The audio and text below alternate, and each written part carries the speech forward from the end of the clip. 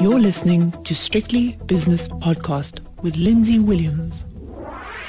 Let's have a look at the oil price now, because the oil price this year, the Brent crude oil price, which is the one that I watch a little bit more than the West Texas Intermediate, the Brent crude oil price earlier this year, when there was a skirmish between the United States and Iran, briefly touched $70 a barrel. This week, it has been down to $14, $15 a barrel.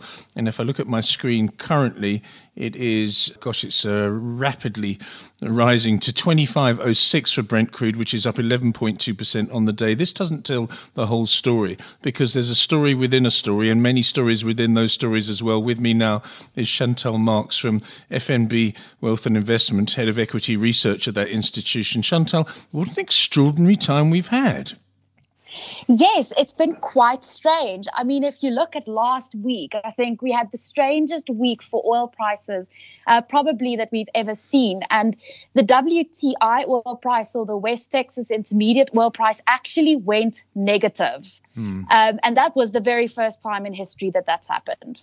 In other words, I remember, I think it was about 11 days ago, it was a Monday night, 2 Mondays ago, and a chap phoned me from London and said, Lindsay, I will pay you $40 to take the oil off your hands. I mean, obviously that was an anomaly because of the lack of storage facilities, but it was still a moment in time and a moment in history. Yes, absolutely. I mean, that traders or contract holders became so desperate to get rid of their oil contracts that they were willing to pay other people to take them off their hands because they simply had nowhere to put it. And the problem with West Texas Intermediate oil price contracts is that you have to take physical delivery, and that really complicates matters. I know Simon Brown tweeted shortly after that he accidentally had to take delivery of, I think it was maize, at some point in his career. And I mean, how do you even begin to solve for that problem?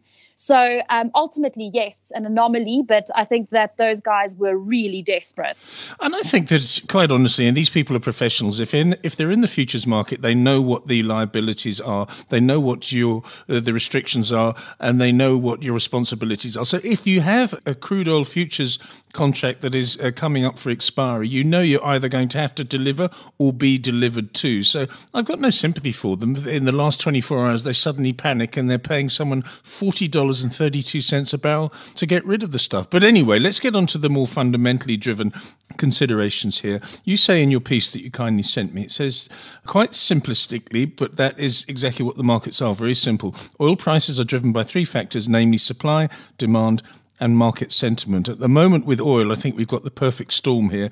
A lot of supply, no demand, and market sentiment, at least up until a few days ago, was horrible, Chantal. Yes, absolutely. I mean, if you look at the demand side of the equation, no one's driving around, no one is flying. And 70% of, I think it's around about 70% of oil demand comes from transportation. With no one moving around, there just isn't demand for the oil. On the supply side, you've had supply cuts come through from OPEC, Russia, and the US with that recent agreement that was tweeted by Donald Trump. But ultimately, 10 million barrels a day, taking that out of the market is not nearly enough to compensate for the absolute demand cliff that we faced over the last few months. So unless those guys can get together and actually make a meaningful change in terms of production, you are going to continue seeing pressure on oil prices and probably continued volatility every single time that those futures contracts roll over. Yes, I think there was also another factor here, and there was an organization, I think it's an ETF, exchange-traded fund called USO, United States Oil, which got itself into a little bit of a pickle. And that was one of the reasons that it did what it did, that we've just been describing 10 days ago, going negative, because they were just dumping and dumping and dumping. And they were rolling forward. So they were selling their near-month futures contracts and rolling them forward to future months, I think 20% in July, 20% in August, even up to July 2021. So that was also a factor which weighed on the market. And these oil traders are quite canny. They know when someone's coming with a sell or a buy order, don't they? It's not so much a closed shop, but they're very canny, these people. Yes, but I think that even for them, the actual steepness of the contango, which basically is that futures contract or contracts for future delivery of oil are priced higher and higher and higher the further in future you go. It did catch a few guys off guard, and it just results in losses coming through when those contracts are being rolled over. And because these guys, oil ETFs and oil ETNs, don't necessarily trade on the actual the actual commodity, so they don't actually take delivery of the oil or anything like that. They're very dependent on these contract prices or these futures contract prices. So when you have to settle prices at lower levels or sell prices at lower levels and buy future or buy new contracts at higher levels, you make a little bit of a loss with every single contract that you buy, and that weighs heavily on the return profile of that specific ETF or ETN. And in the case of this specific US ETF, they ran into a lot of trouble because they had to get rid of these contracts. They had no choice. Again, I've got no sympathy for them. If you have to wait until the last couple of days in order to get out, it's like somebody who has got an exam and has had 3 months to study for the exam. In the last couple of nights before the exam, that person crams for it. I mean, again, USO, I'm sorry, bad luck. If you lost money, bad luck for you, but even worse luck for your clients. Let's have a look at the price now. I've got a site on my screen right now called oilprice.com, which is pretty live. It's 11 minutes delayed.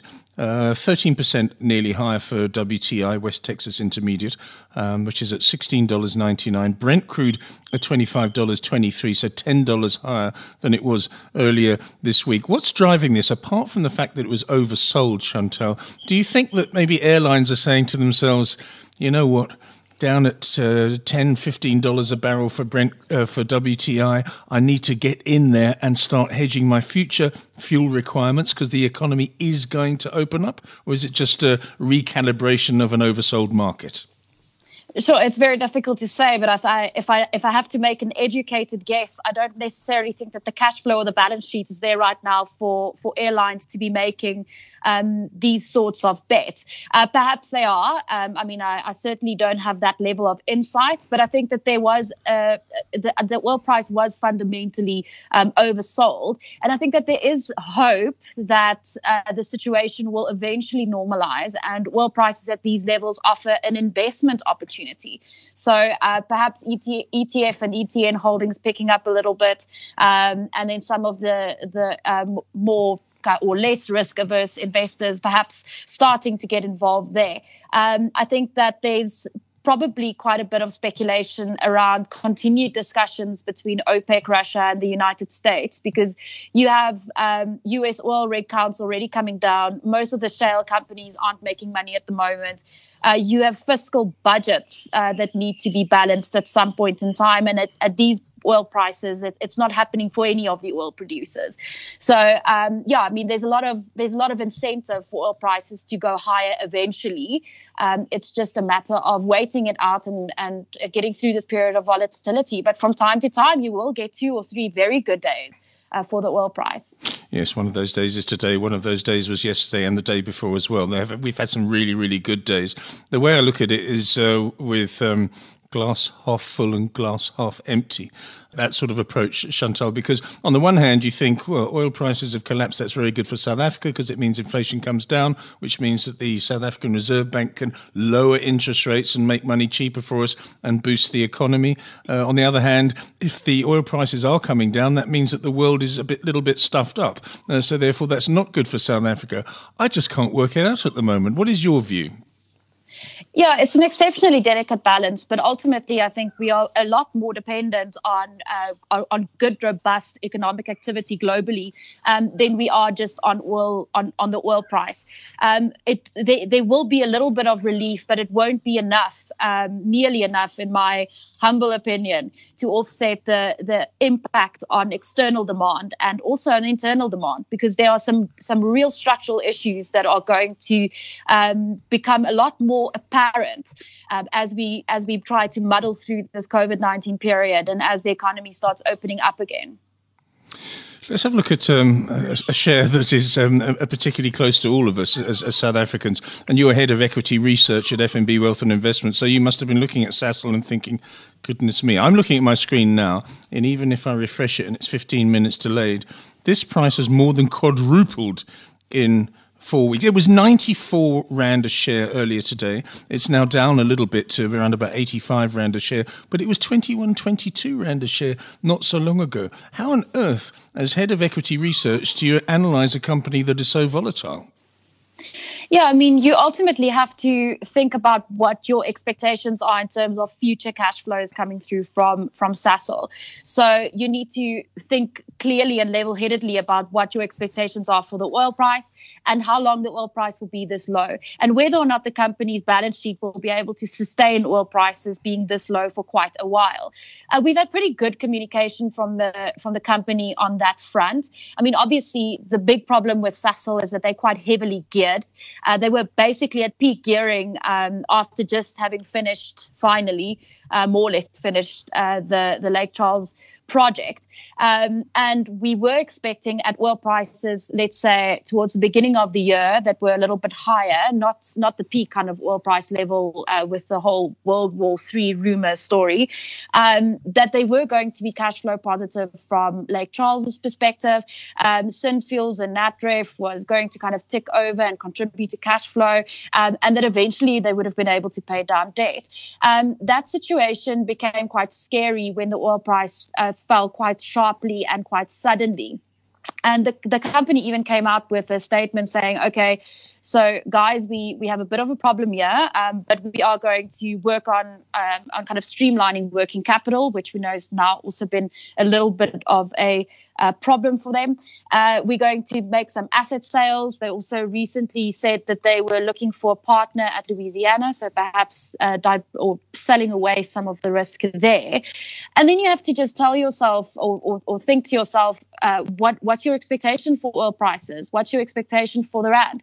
And ultimately, the oil price isn't sustainable at $25 a barrel. So if you think that Sasol can navigate the next 3 or 4 months, then there definitely is value in the share. I mean, at some point, it was trading, as you mentioned, in the 20 Rands, where it had delivered earnings per share of over 30 Rand a year ago. Mm.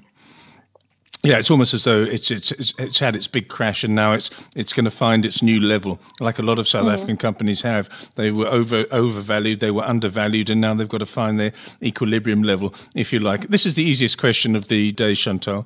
Where's the oil price going, please? So I think ultimately, if you look at it longer term, the oil price will go up because it's not sustainable at these levels. Who knows what will happen over the next few days or weeks, because there's a lot of bad data that's probably going to come out. And every single time bad data comes out, there might be a little bit of a oh wow, I can't believe global growth is so bad, we better sell oil type of scenario playing out. Okay. I sort of understand what you said, but thanks very much for your analysis, Chantal. Chantal Marx is the head of equity research at FNB Wealth and Investments. The views and opinions expressed in these podcasts are those of Lindsay Williams and various contributors and do not reflect the policy, position, or opinion of any other agency, organisation, employer, or company associated with strictlybusinesspodcast.com. Assumptions made on the analyses are not reflective of the position of any other entity other than the speaker or the author. And since we are critically thinking human beings, these views are always subject to change, revision, and rethinking at any time. Please do not hold us to them in perpetuity.